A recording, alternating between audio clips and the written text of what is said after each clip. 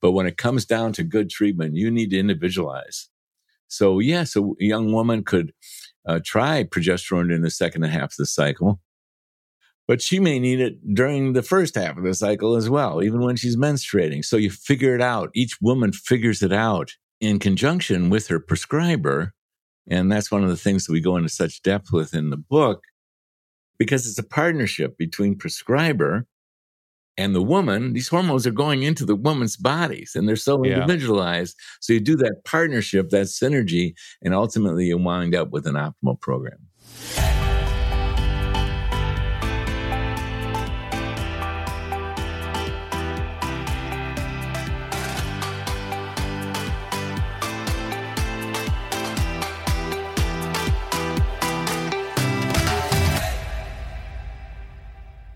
Dr. David Rosensweet, welcome officially to the Fit Mother Project podcast, my friend. Dr. Anthony Balduzzi. Did I pronounce that correctly? You are. I'm very good. Most honored. Thank you.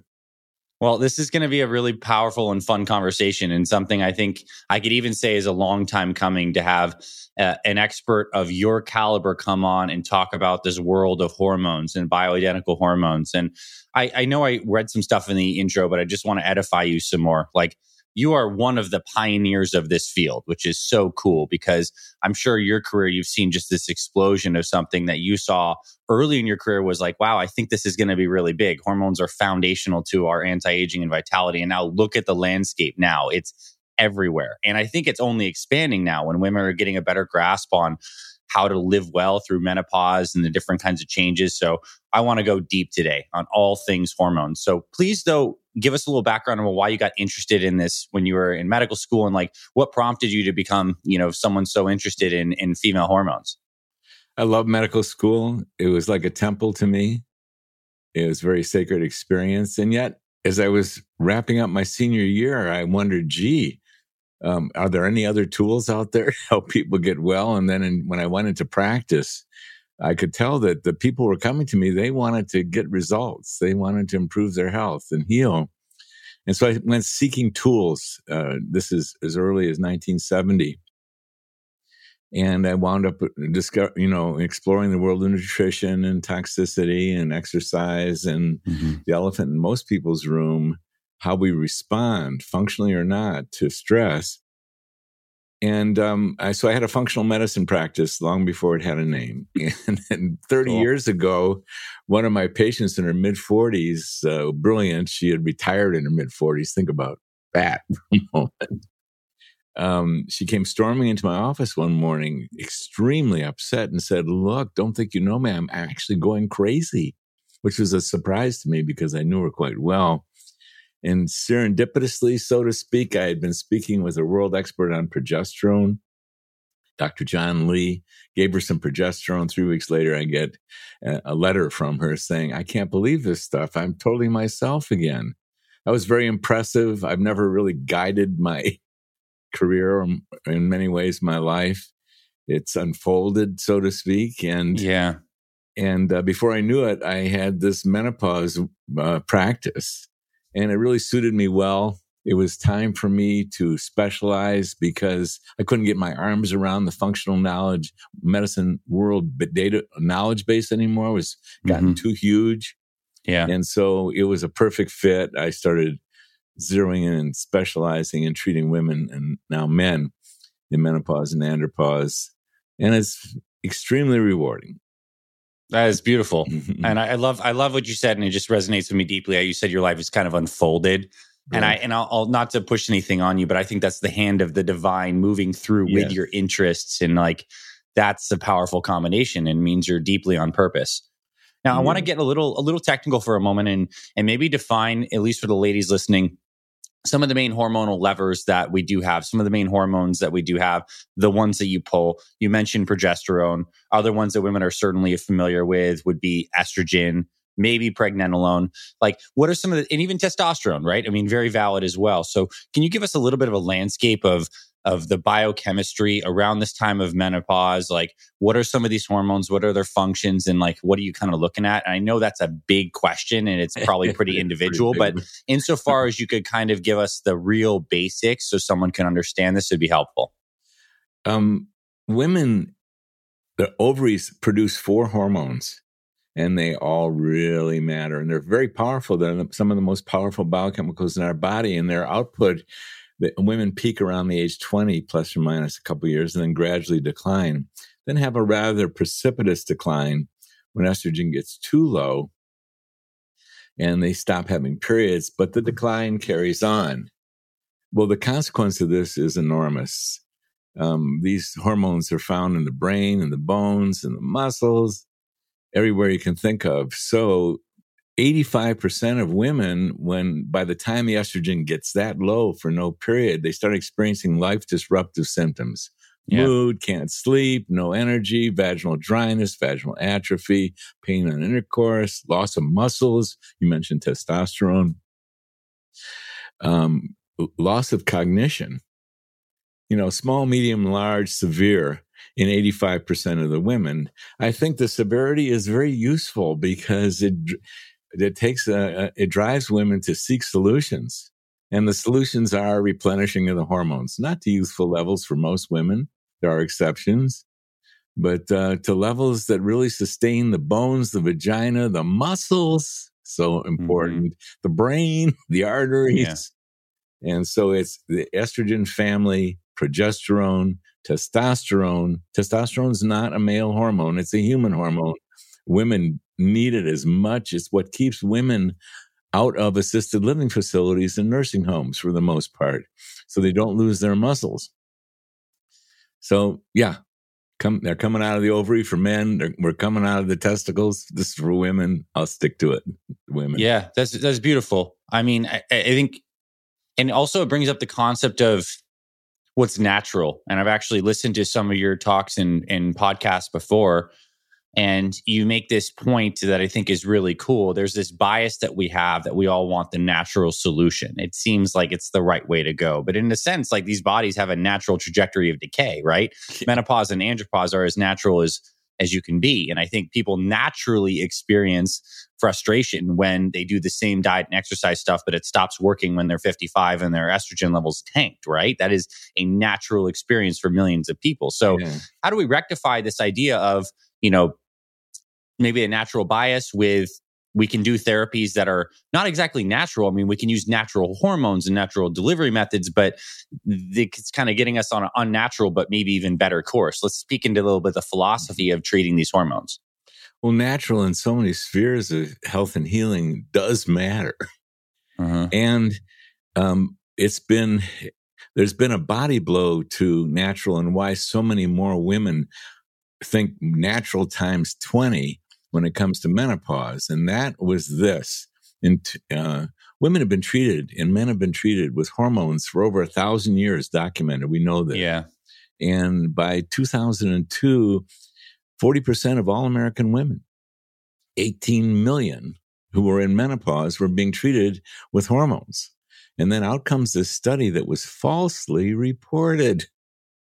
It suggested there was increased risk with one of the arms of the study. And it exploded out of the media, and it was seen by healthcare providers and women all over the world. And it said that there was increased risk for breast cancer, heart attack, and stroke. And it terrified women. And overnight, 18 million went down to 1 or 2 million. Wow. Yeah. And to this very day, you hear echoes of this. Women want to emphasize, well, I'm going to go natural, because they're still living with the poison of that information, which was totally false. So if I could take a moment, because I love this question, that to really clarify what risk is scientifically, because we know a lot about it. We're all at risk for thousands of diagnoses. We're all at risk for hundreds of cancers. As men, we're at an increased relative risk for prostate cancer. And there's new reasons for this. This was not always so. And women are at increased relative risk for developing breast cancer. There's new reasons for this. When I was in medical school, this was not so. Sure. Given that we're at risk for a lot of stuff, here's the science. Women who are treated with hormones are at less risk for breast cancer, heart attack, and stroke than women who are not treated with hormones. I go into this in my book, Happy Healthy Hormones, which your audience is welcome to download a PDF copy of in chapter 3. And there's a biblical elevated to the level of Bible reference work on this called Estrogen Matters by an oncologist specialized in breast cancer, if you really want to get into the details. But that's the science. Women who are treated with hormones are at less risk for breast cancer, heart attack, and stroke than women who are not treated. That's good news for people here to hear. And does that mean still patients who come in and get treated through your clinic are getting family history work done, seeing if there's hormone sensitive cancers? Does that factor in, or is it pretty much even with those potential familial risk factors, it's still pretty much better for most people? Well, that's another excellent point. There's two in there. One is that proper treatment, and we really care about standard of care and developing this as a board certified specialty, needs to be. We go through a rigorous medical process like everyone hoped they would receive when they go to solve a health problem. And you betcha, our approach to this is very detailed, and not more so than other explorations into health issues, but it doesn't leave anything out, in my opinion. The second part of that question is, long before we knew about the receptor sites, the estrogen receptor site beta became known in the late 90s. There was an oncologist, Avram Blooming, who decided his wife and his daughter had breast cancer. This is long before the Women's Health Initiative. That came out in 2002. He's an oncologist that specialized in breast cancer. He treated his wife and daughter with hormones, Premarin and Prempro. Yep. And he ran a study.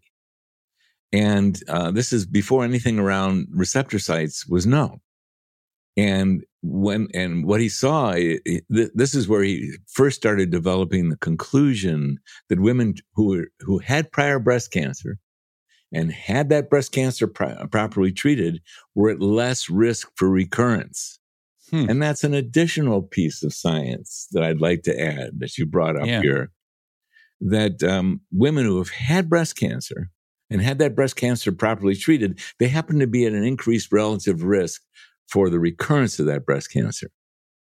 However, if they're treated with hormones, they're at lessened risk for recurrence than if they go untreated. That much we know. That's the science. Yeah. Now, there's concern about estrogen receptor site beta. You have a hormone-sensitive cancer. Well, this is a very, very gray area, and it's a distinction that Dr. Blooming will not get behind. He said, in any given cancer, the tumor itself, there's cells that are so undifferentiated, they're so out of control, a pathologist can barely recognize them as breast cancer cells other than they were extracted from a breast cancer tumor. They're so primitive. They're so undifferentiated. They're so out of control. But also in those tumors, there's a certain percentage of cells that didn't get that out of whack, that was still well differentiated. And any breast cancer cell has receptor sites. He said it's not those cells within an excised tumor that have been the problem. It's those undifferentiated cells. That's fascinating because we like to think of it's this kind of completely homogenous group of cells that are expressing the same receptors, and it's like you all have estrogen receptor positive cancer cells. But that's cool to realize that we can detect that, but it's the different undifferentiated cells that are more problematic. Oh yeah, and they're not responsive to anything. Yeah. Nor does Dr. Blooming believe, and I've had personal conversations with him. I flew out to LA to meet him when he came out with this phenomenal book called Estrogen Matters, in which the science of risk, and any woman who's had breast cancer and is concerned about being treated or not treated should read this book. There's 450 scientific references. This is not based on someone's, I think it's a good idea type thing.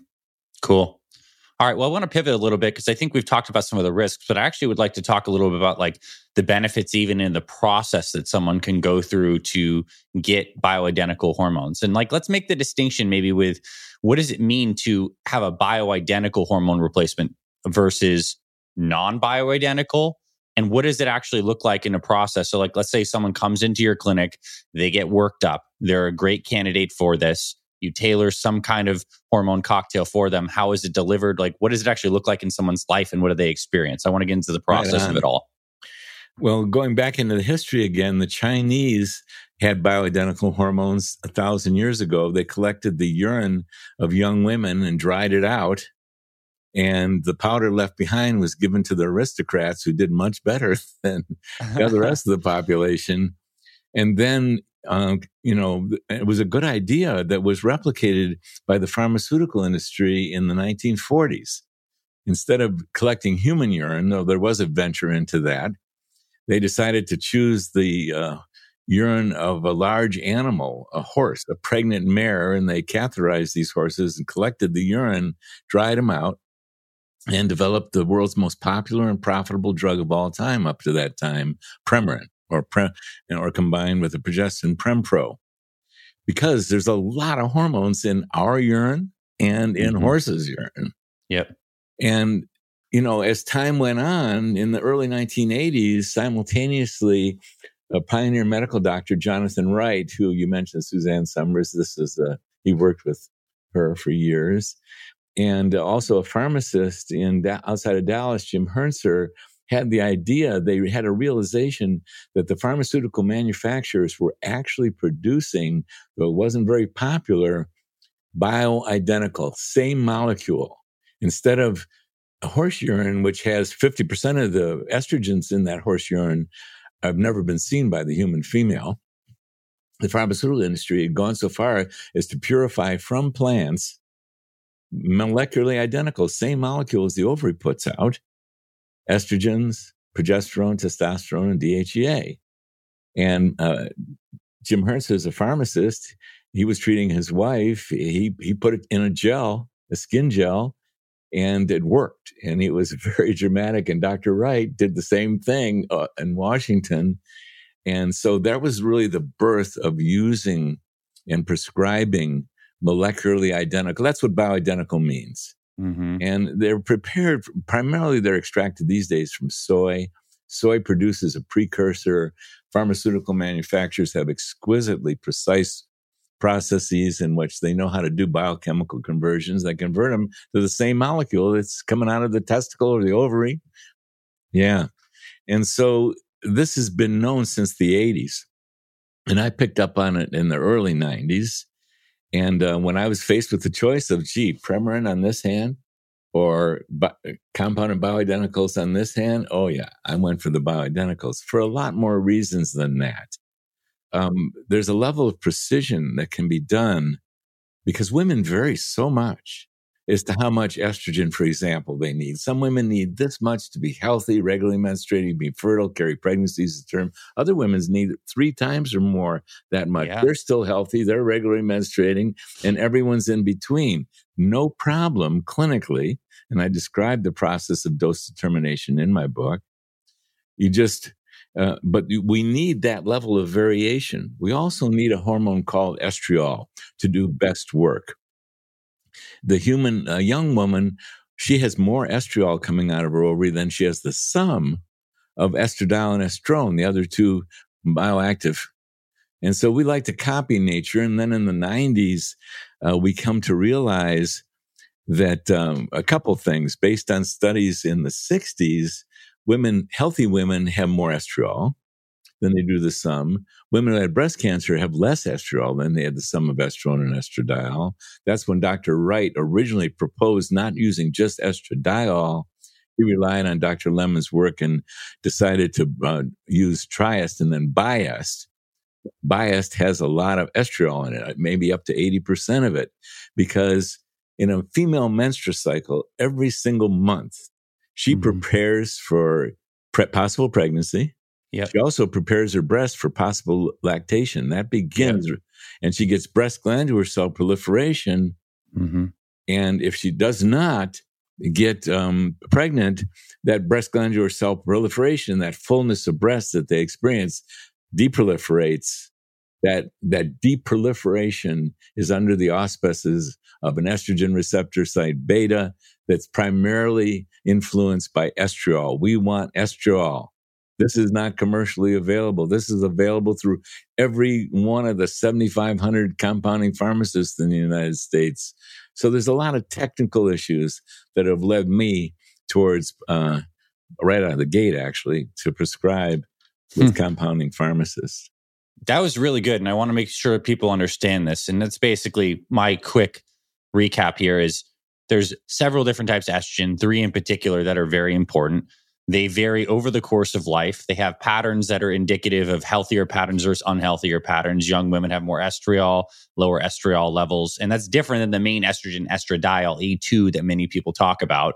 And that everyone needs to have their own unique preparation that's kind of like dialed in through proper medical application of these things. And when done in this way, this is probably why we see lower risk of women having, certain cancers when they're treated by bioidentical hormone replacement therapy and all this. Like, it's just generally protective and goes with the body's rhythms. So how do you deliver these things? Are they pellets? Are they creams? Well, are they pills? There's optimal ways to deliver hormones. There's many ways to deliver them. By mouth is not the optimal way for estrogen. A certain number of young women, for example, who were on the birth control pill, developed thrombophlebitis, a clot in their legs. Some of them went to their lungs. There's reasons why oral estrogen is not the optimal way to do it. It's rare, but it happens. And so the optimal way to deliver estrogen is by skin, applying it to the skin in some kind of cream or gel, or we've gone ahead and developed an organic oils base. Certified organic oils base. There's no solvents in this because the creams and gels are very strong solvents. They have to be to dissolve. Well, we don't ask for dissolving. We use suspensions. They work beautifully. And so I say, I want to give you my best shot. The best way to deliver it is through a certified organic oil base to the skin. Same with testosterone. That's the best. That's really cool. Yeah. Thank you. Keep on going, please. Progesterone can be, we always start a woman off with the same topical application of progesterone, but it also can be successfully and safely delivered orally. Testosterone cannot be safely delivered orally, although there are some preparations. Most of the preparations that have been available, they're very hard to come by, can damage the liver. So you want testosterone in an oil or a gel. And DHEA can also be successfully delivered orally, but we combine it with the testosterone. So we see no reason in most cases for oral DHEA. So best case, a woman receives 3 bottles of topical oils. Why 3? Because we like the bias administered twice daily. That's the safest, most precise scientifically. We like the progesterone at night because it helps with sleep. And we like the testosterone and DHEA in the morning. So it breaks down to 3 different bottles. Nice. That is fantastic. I absolutely love that. And it sounds simple enough. Are people putting on their wrists? Are they putting it on the bottom of their feet? Does it matter where they're putting them? Just anywhere on the skin? Well, it can be absorbed from anywhere. The skin is very absorbent, but some parts of the skin are more absorbent than others. So we recommend that the women put their bias, their estrogen, on their soft forearm and then rub it, put a couple of drops on there or a syringe and rub it together. We like progesterone in the lateral thighs or the inner thighs. We like testosterone in the lower abdomen, right or left, as if it was right over the ovary if they were lying down. It can be rotated to other sites. Bottom of the feet, you're the first one in 30 years who have picked up on that, because we do recommend occasionally, even though the absorption is not going to be great, estrogen is so good for the skin that we recommend that a woman every so often apply a little bias to the bottom of her, to the soles of her feet, just to improve the skin there. Hey, it's Dr. Ray. I want to quickly pause this episode to thank you so much for listening to this Fit Mother Project podcast. I am just blown away at how amazing this podcast has become. All the powerful stories, all the great expert interviews. And I am so grateful for you for tuning in and being here with everything we're creating here at the Fit Mother Project. And I just wanted to pause to acknowledge you and thank you again for listening. Please keep listening and tuning in to all the great stuff we're doing here at the FMP. Let's get back to today's episode. What's the longest you've had a patient on one of these protocols? Like how many years? 22 years. Huh. That's great. I moved, so I sort of began to practice again in Florida in 2000. I would make a guess that many of the women that we started in the early 90s are still on these. There's no reason to stop. We want to. No one will separate me from my testosterone until the day I leave Earth, or I can't get the cap off. And we recommend the same for the woman because it's a myth that women should only take it for a short period of time. No. That was before people understood what risk really is. No, you take it for your whole life. Does the dosage stay the same of a woman who's, let's just say, 55, 60, and then a woman who's taking it at 75? Do the hormone doses go down in any sense? Like the area under the curve is lower? Or would it be a good idea if you start early enough to just maintain like high hormone levels as still works for people throughout the whole course of life? Excellent question. We monitor women that we're treating once a year with 24-hour urine hormone testing. And the early stages, the perimenopause, sometimes they don't need quite as much because their ovaries are putting out a certain amount. But once they go into menopause, they'll tend to use a little more. And, interestingly enough, most women stay steady for their whole life. Why not? What do we want? We want enough minimal to protect bones and vagina. And it takes a certain amount. Yeah. And so to maintain the brain, it could take even more. Does not necessarily. Yeah. So to maintain arterial protection. So we don't see these huge declines in need, especially when you take a look. And I always point to women on our medical board who are in their 70s and on hormones to take a look at how good they look. I'm 81. That's to say no more. I mean, that's something that's always very striking when you see a woman in her 70s who has great skin, great health, great vitality, and everyone wants to know what's she doing. There's a secret there somewhere. One of my dearest medical friends and colleagues, Devaki Berkson, she lectures to large audiences on hormones. And the very first thing that people do when they walk up to her is, what are you doing? Because she looks so great and is so active in every way you can imagine in her mid-70s. That's beautiful. And I guess that's the promise of getting the hormones in check. And I also want to speak to the ladies right now who are not doing this, but are still trying quite hard with their exercise and nutrition and maybe feel like you're kind of running up against a wall. Is it fair to say that doing all these things under the presence of hormones you see it in your patients that their results just go through the roof? I mean, now they feel like they're doing the right things, but they have the hormonal engine to back things up and make those lifestyle changes much more effective.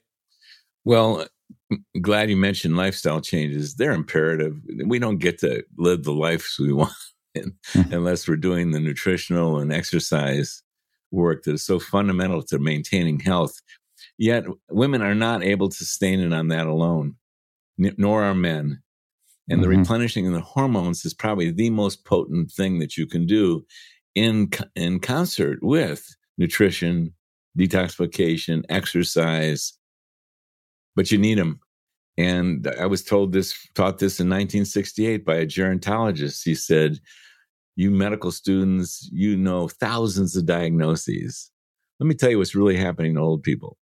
They're losing their muscles and their bones, and they can't stand with stability, and they fall and fracture their hips and they die. You want to do something for older people? Help them with their muscles and bones. Yeah. And it's not possible in almost every instance to not lose muscle unless you are replenishing testosterone, men and women. That's great. And plus exercise is raising these things as well. I mean, I can think of strength training plus the combination of these hormones would probably be one of the best things you can do after 50 for your muscles and your bones. Ideal combination. Mechanical stimulation and hormones stimulation. Ideal. All right. So do you work, I'm assuming you work with patients like all over the country, virtual consults. I have a few more questions for you, but at this point, I do want to ask you, because I'm certainly interested, and I'm sure someone else listening is interested, how they can get in contact with you and your team, how you work. You mentioned your book, which I obviously might be a good place for people to start to learn more, but like, how do you work with people? And could someone come from this podcast and, go right to a consult or some sort with you and your team? Well, the main thing that I do is I train and mentor physicians and nurse practitioners and physicians assistants to do this work. Yep. And because we've trained so many, almost in every state, there are people that we've trained, and it's Nice. growing every day. So the best thing people could do is go to bright.live, BRITE.live. There's a way to link with and see if we have someone in your state. Yep. Or email directly to Karina, Karina,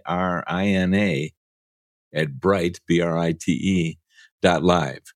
And we'll refer you to someone that is eagerly embracing the method that we choose, which I highly recommend. Yeah, that's great. Now, a couple questions in closing here.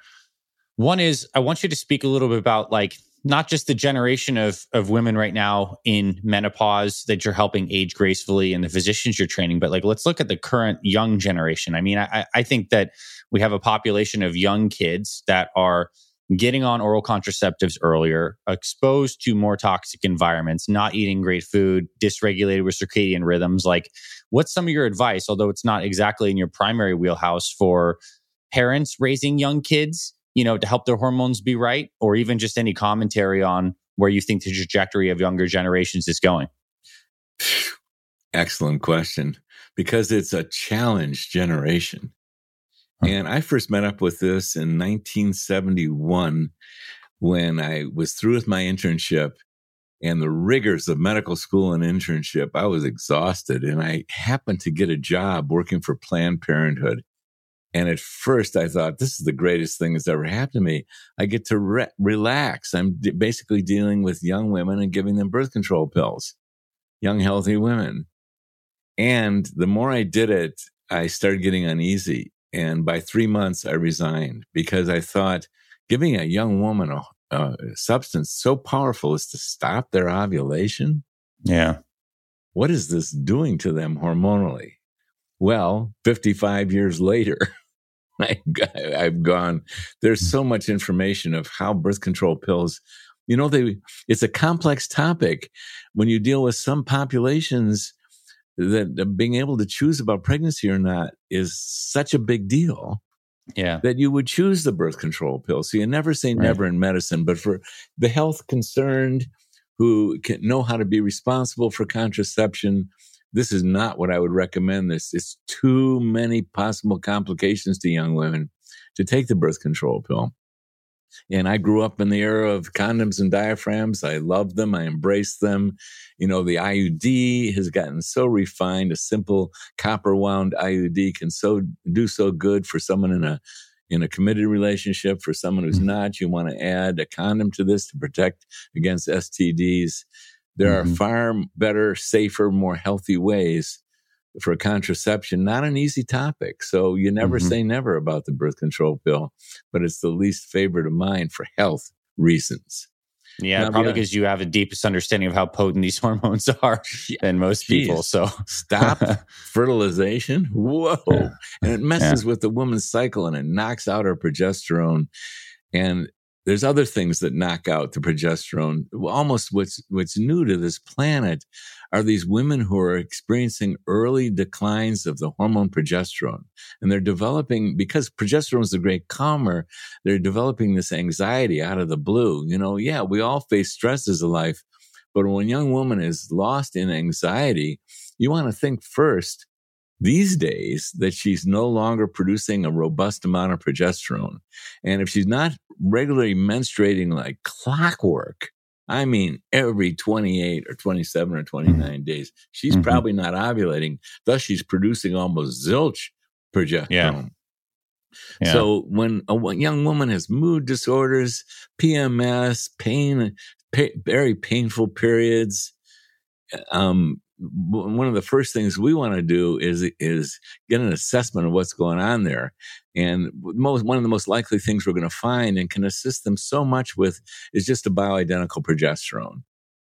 because that's usually what's going on there. Such a simple thing. It's even available over the counter in dosages that young women can benefit from.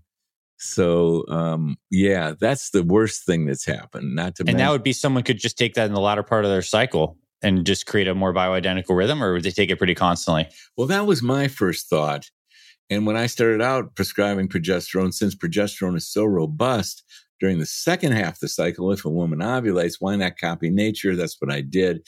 But I learned over time that no, by the time there's not enough progesterone, you probably want to administer every single day. How did I learn this? I taught my patients who were progesterone deficient, look, let's copy nature. Just take it during the second half of your cycle. Well, the women came back to me and said, boy, during that second half of that cycle, I feel so great. Is there any possibility I could take it during the first half of my cycle? And I thought, well, why not? It's so beneficial. And uniformly to a woman, they would say to me, well, I already am doing it. It works great. I'm taking it every day. I just wanted to get your blessing. Nice. So what it brings up, Anthony. Can I call you Anthony? Yeah, please. Yeah, please call me David. Okay. What it brings up is that individualization is so critical in this work. We can have our theories of what to do in general, and they're great. They're applicable. But when it comes down to good treatment, you need to individualize.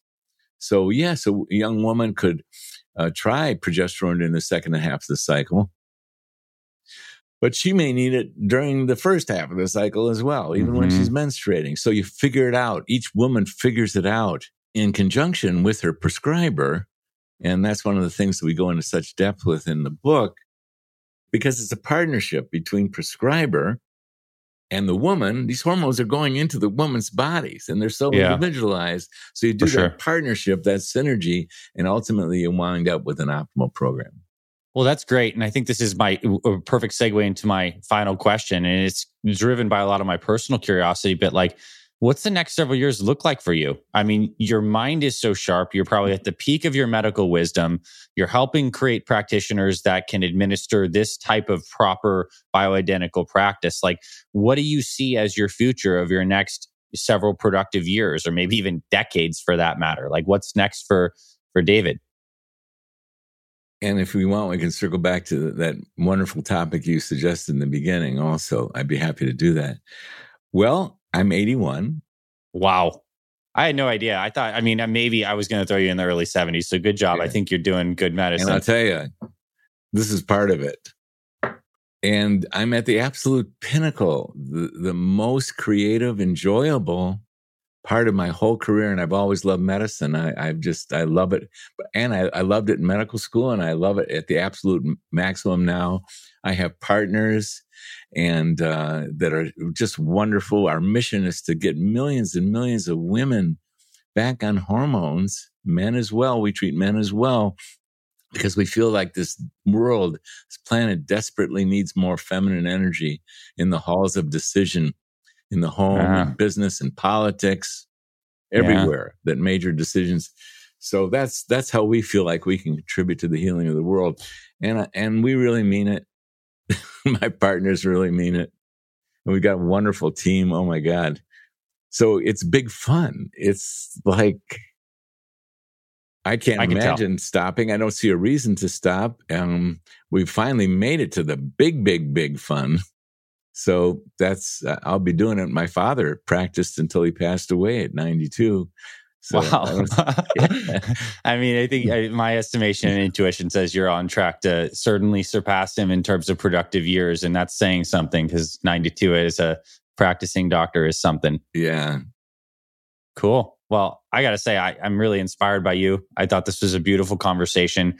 I want to make sure, again, that people know that your book, to go get that, because that seems like a really great resource to continue to connect with you as well. Can you mention your book? And then, again, there's a couple websites, the Bright website as well as any other, so people have it on the tip of their minds to go search that now. Well, it's bright.live, BRITE.live. The book is Happy, Healthy Hormones, which they can download off your website, can't they, Anthony? Yes. We'll be able to have it in the show notes. Happy, Healthy Hormones. And it's a free PDF version of the whole book.